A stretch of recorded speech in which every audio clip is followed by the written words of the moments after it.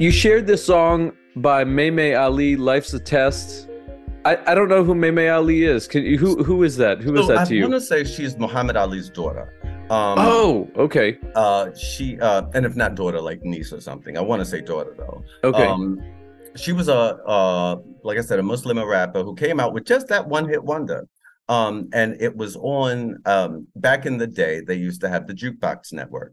Where you would call up and request your music videos, and a lot of unsigned and, like I said, smaller artists would blow up that way. So this was her track. And 14-year-old me listening to this idea that, like, as opposed to Christian theology of, like, auto forgiveness, like this guy, there's a track talking about, God's watching you, God's testing you. He sees everything. I'm all powerful and all knowing. Now it's time for the showing. Like this idea of an infinite being that is not just loving you, is also out there, like I said, like the Talmud says, all your deeds are written in a book. Like, that it's not just all hearts coming down from the ATM in the sky. There's divine accountability there too, and that was a wonderful concept to me. Mankind is arrogant walking around on earth. All he knows is that his mama gave birth, but birth is born from the one above. Just like everything else the world's made of, the higher power.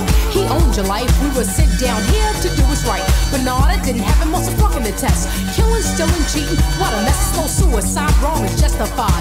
Lies, scandal was shown with pride. Misconduct proves your charge of treason against yourself. And for this reason, heathen deed you bear witness to. It's getting kinda deep, y'all, follow through.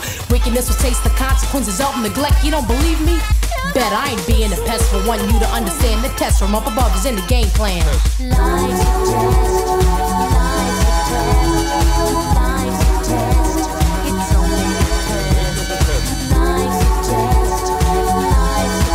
test, life's a test, life's a test, it's only a test. Life's a test, life's a test, life's a test, it's only a test.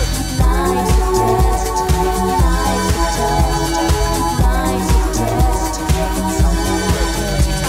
We breathe in a place of social disease. The good ones scream for you to hear their pleas. The bad ones shun those with some faith, throwing stones at the righteous, whatever the race. Not to worry, my friends, it's only a test. The laws of the great will manifest. Bow down your heads, soon you'll see a lifelong ticket to eternity. So submit to your creator, he is much, much greater. When you're going, your assignment's over, see you later. Protect your soul like a bird at his nest. Never forget this life's test. The 666 waits to whisper in your ear.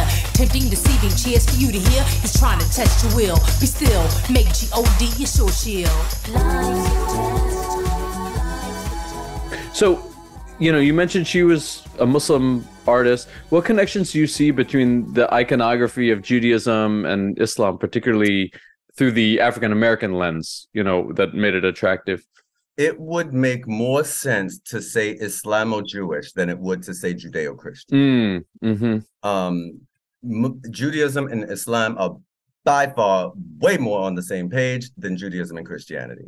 The only reason that there is such a thing as Judeo-Christian was to try to make it seem like America was not an anti-Semitic place while Jews were going through hell in Europe. That's when white American Christians came up with this idea of Judeo-Christian.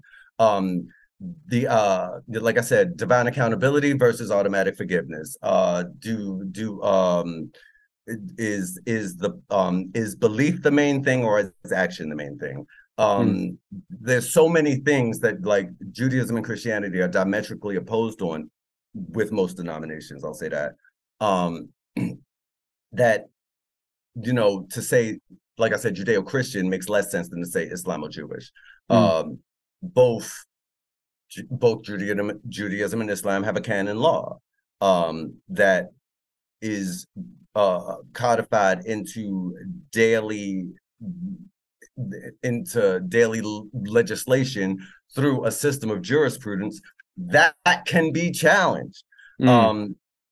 If I think that, perfect example, Impossible Pork. If I think that my product should be kosher and the Orthodox Union says no, I can write up a case as to why it should be and take this to a rabbinical court. Did you just say Impossible Fork? Impossible Pork. Oh, pork. Impossible Pork. Got it. Okay. When Impossible. Oh, I see what you're saying. Pork, the Orthodox Union said it has pork on the label. We can't certify it. And they, here's our ingredients. Here's the supervision.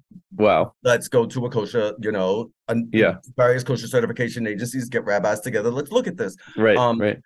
As opposed to, the preacher said no, so no. Yeah. A lot of Islamic scholarship comes out of Al-Azhar University in Egypt.